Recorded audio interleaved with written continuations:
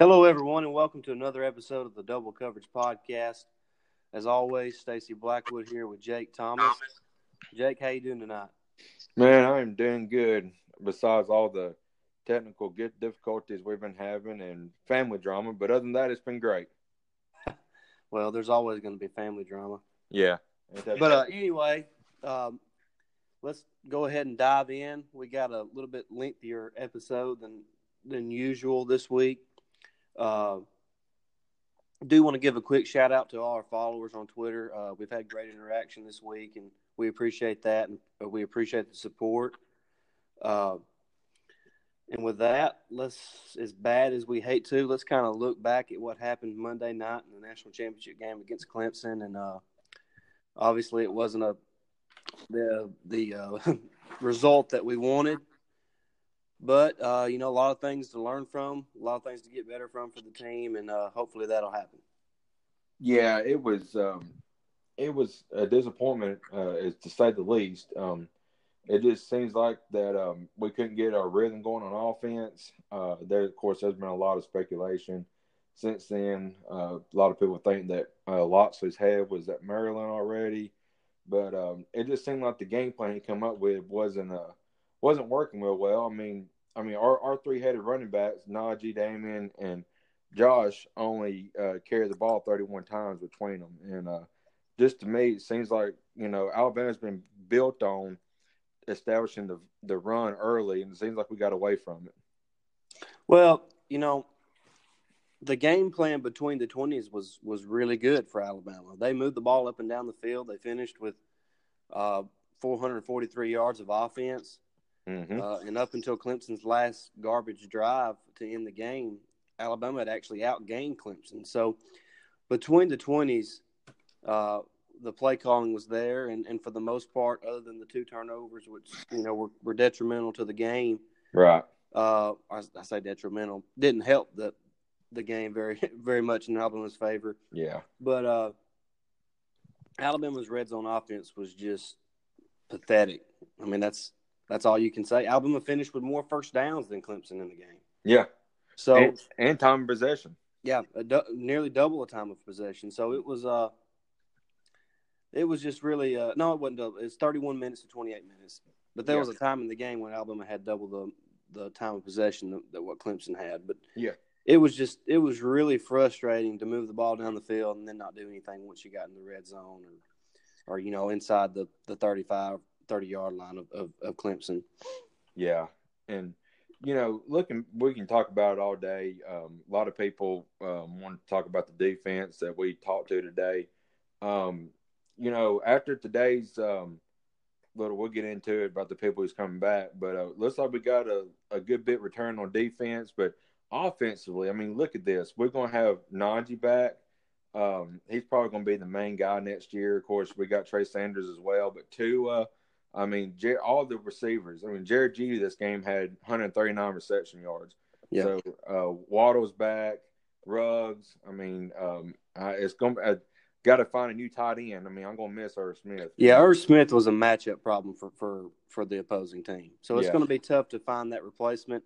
I imagine we'll probably see a little more of Jalen Waddle next season due to the fact that Irv Smith and his production will be gone from this season. Yeah, and a big spot on the defense that game was Xavier McKinney. He's back. So there's a lot of good players returning.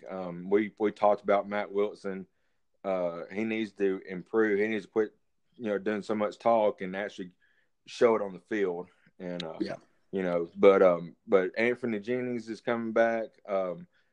Davis, Moses, Deontay Thompson. Yeah, I mean, there's a lot. And I also want to say Josh Jobe, he had a good game in Smith's, when he got injured. He come in, had a good Josh game. Jobe played really well, and that was really kind of I believe I tweeted it out during the game that you did. Was kind of in the second half, that was about the lone bright spot was how well Josh Jobe played, considering the circumstances. Yeah, exactly. How well he played for a freshman. So that was good to see. Yeah. But let's the game is what it is. It happened. It's over with. Clemson's the national champs.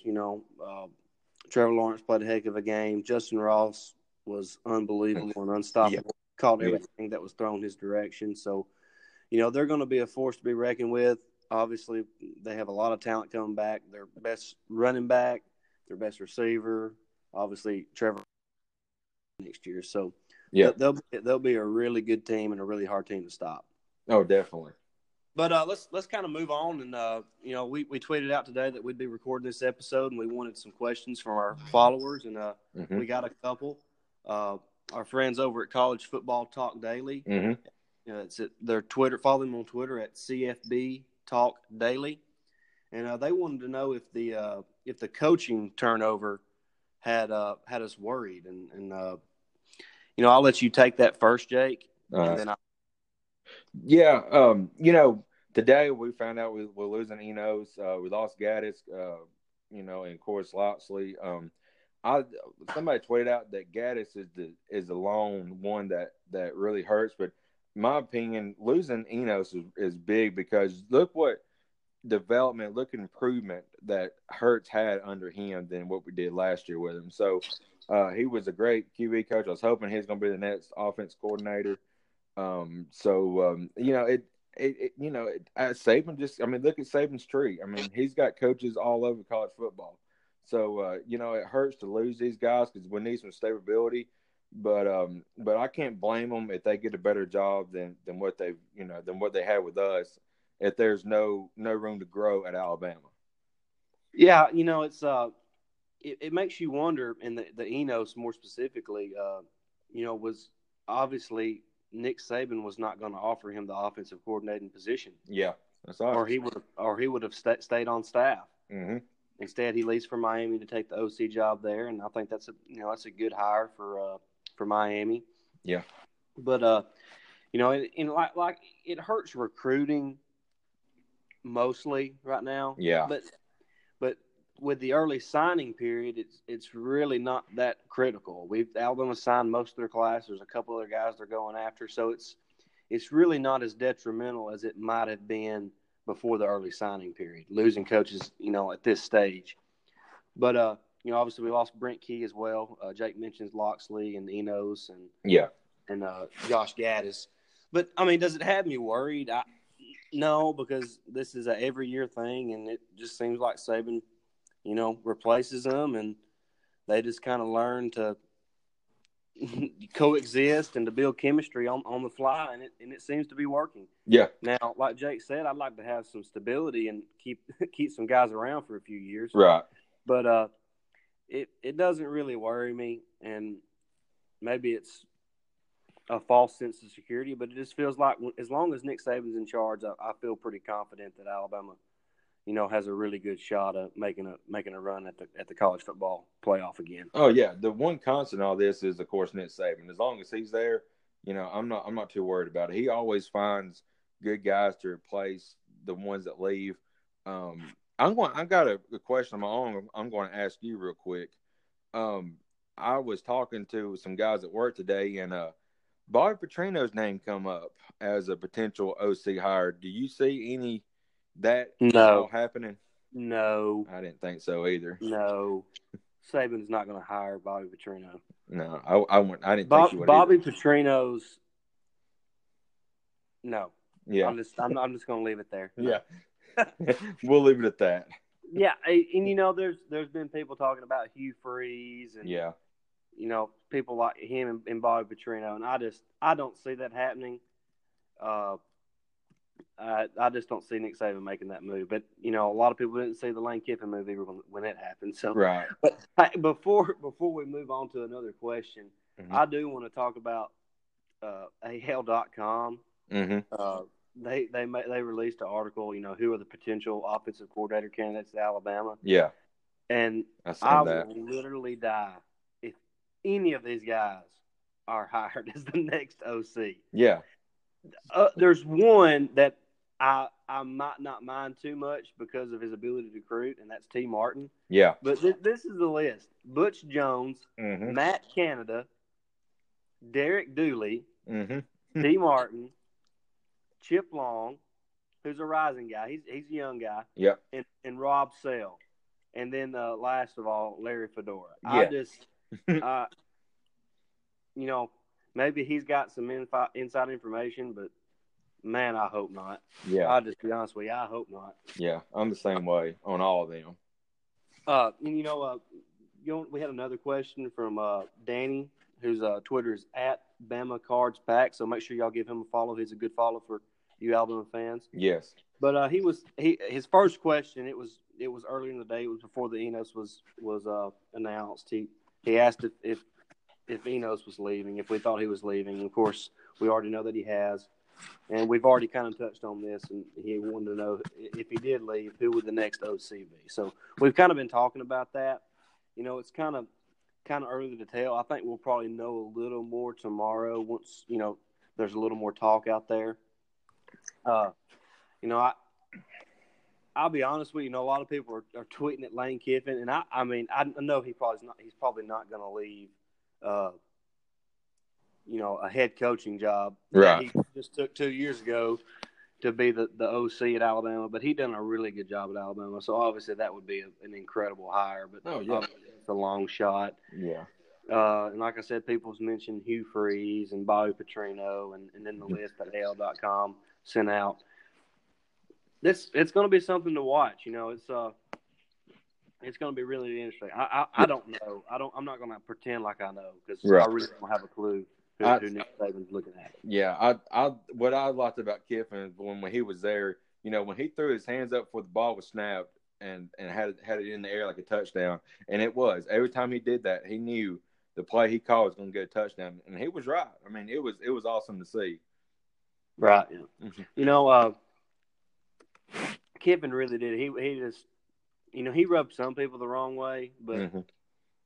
He was always fun to watch. He was. But and he's a great follow on Twitter, by the way. Yeah. But and I know KC. She asked about the defense in the national championship game, and it was answered. Clemson just came out and outplayed. But the Alabama defense wasn't a great defense this year. Yeah. And, the injuries piled up, the lack of experience showed. And it all kind of cultivated and accumulated, and it really just made itself known in the national championship game against Clemson. They were really the only talented enough team to expose our defense for what they really were. It's an average defense this year. Without Q in the middle, wrecking. He was. I mean, he made a lot of plays for Alabama, and that without him. This defense would have struggled a lot more than what they did. Yeah, and losing 6 DBs to the draft, man, that hurt real bad. I mean, everybody says, well, you lose a 5-star and plug another one back. That's true, but they got to have playing experience. They got to get out there and get on the field and execute. And we just didn't have the execution in the backfield. Thompson has some bright spots. I'm glad he's coming back because I think he needs another year to polish. But of course, we got Surtain, and it looks like Joe is coming in and going to be playing a lot next year. So there's a lot of good guys. But hey, and don't forget about Trayvon Diggs. Trayvon Diggs' injury was really critical for Alabama down the stretch. And, when you lose a corner that's 6'2", 195 with incredible length and athleticism, that's tough to replace. 6'2" corners don't grow on trees. I mean, it seems like they do because Alabama's got a pile of them. But he was really the most experienced corner that we had coming back, and then he gets hurt, and it hurt against the better passing teams later in the season. Yeah, it did for sure. But let's kind of steer away from football for right now. Let's kind of head into and dive into some Bama hoops. We gave them a hard time, more specifically I did, after they lost the Central Florida game and then the Georgia State game where they blew a 20-something point lead. And I was on Avery really hard and, said if he didn't get it turned around that, he probably needed to go. But, since then, they're 5-1 in their last 6. They had 5 wins in a row and a lot of quality wins in that stretch. The big Arizona team, I know they're not the your daddy's Arizona, but they're still a really solid team. Yeah. And then, of course, last Saturday they got the big home win to open up SEC play against Kentucky. Yeah. And anytime you beat Kentucky, that's a big win. Oh, yeah, definitely. And so, they got that win, and then they traveled Tuesday night to Baton Rouge, and they got down early in that game, and they were never really able to recover. LSU, I think, hit 8 or 9 threes in the first half. And yeah, on the road, just in general, it's hard to win. But when the home teams hits 8 threes in one half, it's almost impossible to win. But give Alabama a lot of credit. They made a really good comeback in that game. Yeah, and, made it close and forced LSU to make a lot of free throws down the stretch to get that victory at home. Yeah. I think we was down like 19 at one point in that game, and we fought back. And like you said, we made it close. I think Dante Hall had a couple big free throws. He's for a big man, he's looks like he's improving his free throws a little bit.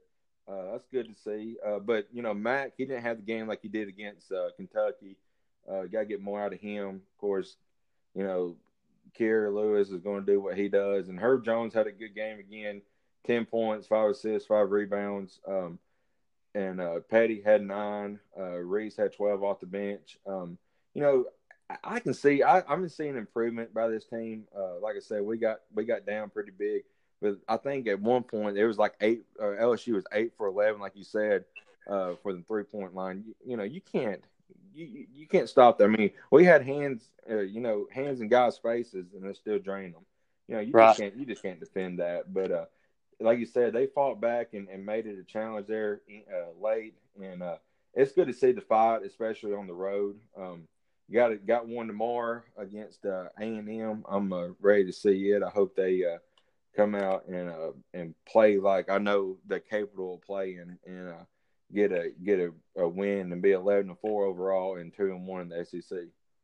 Yeah, the LSU game, Alabama scored 51 points in the second half. Yeah. I mean, that's a lot of points for Alabama team. So, that's good to see. They shot well from the free throw line. They shot 22 of 26 as a team. Mm-hmm. That's, might as well say 85%. That's really good.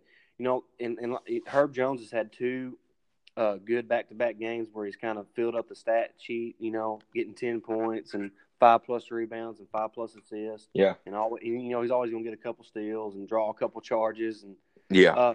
But obviously, we need Tevin Mack to be a little bit more consistent. He only had 6 points in 19 minutes against LSU. Mm-hmm.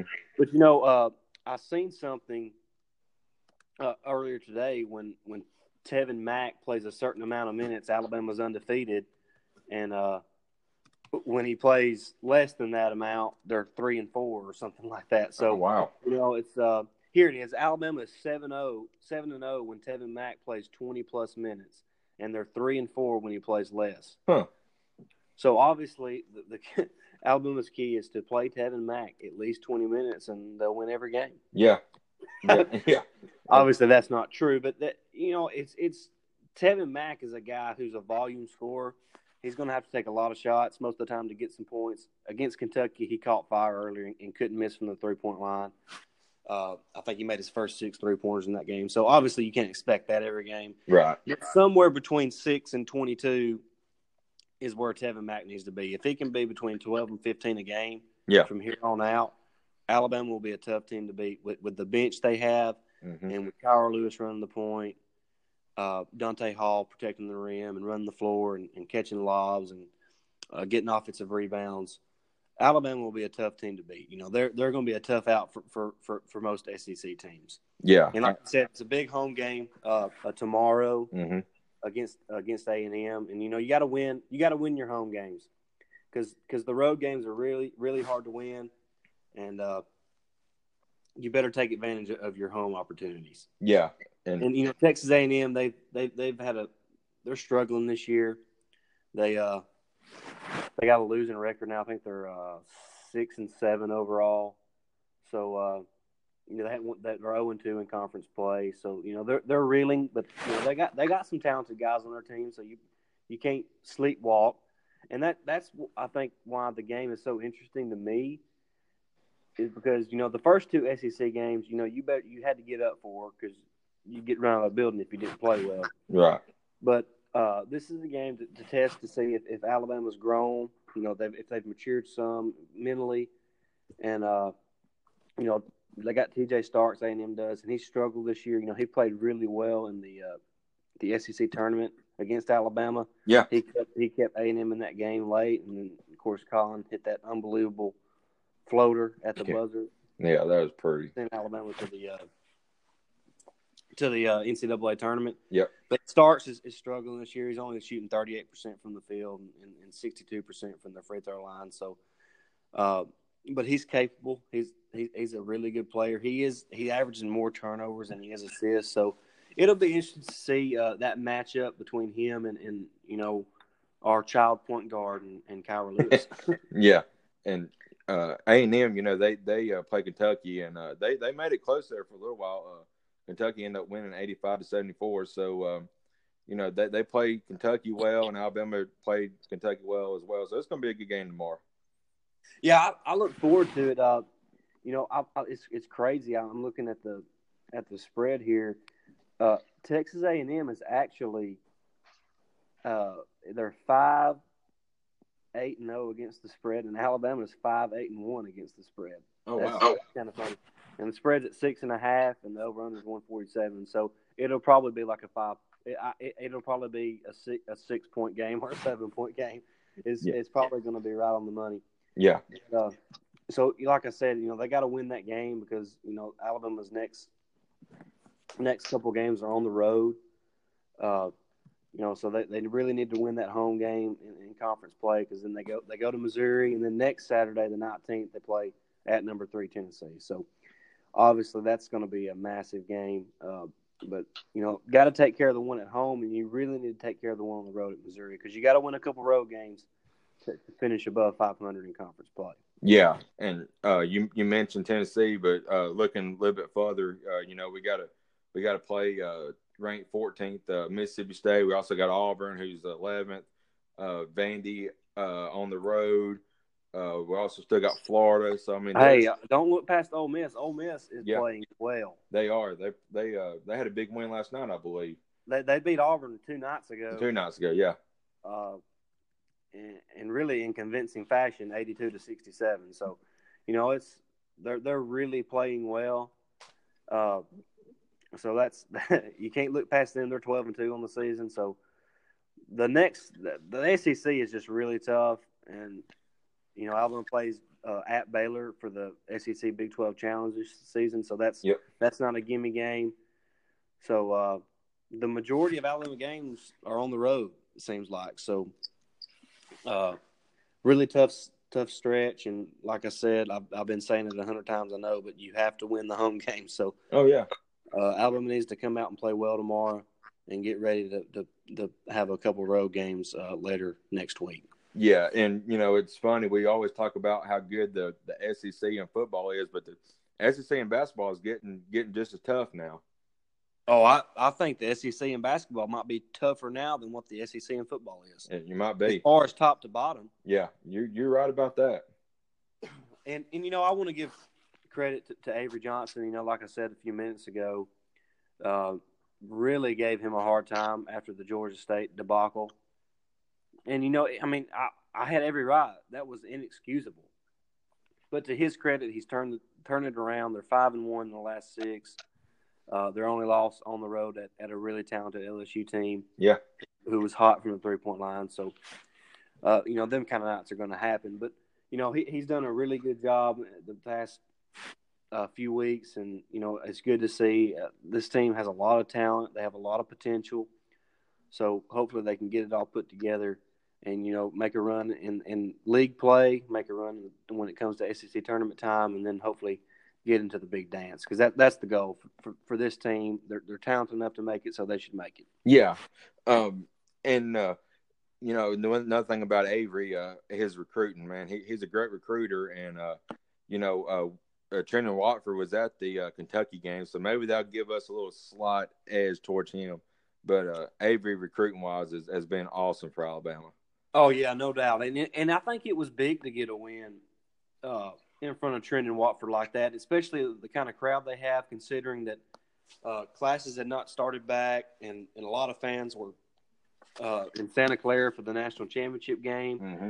It was really bad timing to play Kentucky as far as trying to create a home court advantage, but give the students some credit. There was a lot of students there, and give the fans credit. It was pretty much a packed house, and excuse me, it was great to see that crowd, and I think the crowd played a role in the game. They kind of kept the team motivated, it seemed like, and the team was excited to have the crowd there, and it was just a really, really good win. Yeah. And I do want to say I am so proud that we're not one of those regnet schools that rush the court after beating Kentucky. Yeah. We don't do that in football either. I just wanted to put that out there. Yeah. But you touched on Avery Johnson's recruiting. He's recruited really well. Got a top 20 class right now, and mm-hmm. like we said, Trendon Watford's still on the board. We got Jawan Gary, the number 72 overall player in the country. Jalen Forbes, the number 85 overall player, and then Jaden Shackelford, the number 98 overall player. So 3 top 100 players committed. That's really good. Obviously, all them guys are already signed. So obviously, Trendon Watford is really the only guy that they're really targeting for the 2019 class. The 2018 class obviously included Kyra Lewis, and that was good to get him. Yep. We haven't seen Deontay Wood. I think he's out the whole year with an injury. Mm-hmm. But I keep hearing that we're probably going to see Javion Davis Fleming, and I look forward to seeing him. He's a big guy, 6'9", 250, 260. So it'd be nice to try to get him in the lineup sometime. I don't know. I hadn't heard anything lately on that, but it would be nice to see him. But, that class was a top 25 class. And like I said, it's a top 20 class right now for the 2019 with Trendon Watford still on the board. So Avery's done a really good job recruiting. He's brought a lot of positive energy to the program. Obviously, in a few years, the Coleman Coliseum is going to have a facelift, and it's going to look much better. And it's really been needed for a long time. Yeah, it has. And, reduce the amount of seats, but increase the fan interaction, so to speak. So we look forward to seeing all that. Hopefully, Avery's here for the long haul. Hopefully, he can keep things rolling. Yeah, recruiting and on the court. So we look forward to that. We look forward to the game tomorrow. And hopefully they'll get us a win. Yeah. Me too. I hope so. But, that's all we got for tonight. Hope y'all enjoyed it. We enjoyed it. Make sure you follow us on Twitter. Mine's at Blackwood89. And mine is at JTH Double Cover 1. Yeah, so make sure you follow each of us. Then you can follow the Double Coverage Podcast Twitter feed at @DoubleCov_pod. And make sure if you tweet at us, use the hashtag Double Coverage. If you have questions, comments, concerns, some new topics, whatever, just let us know. We appreciate all the support. And we hope y'all have a good evening. We'll see y'all later. See y'all.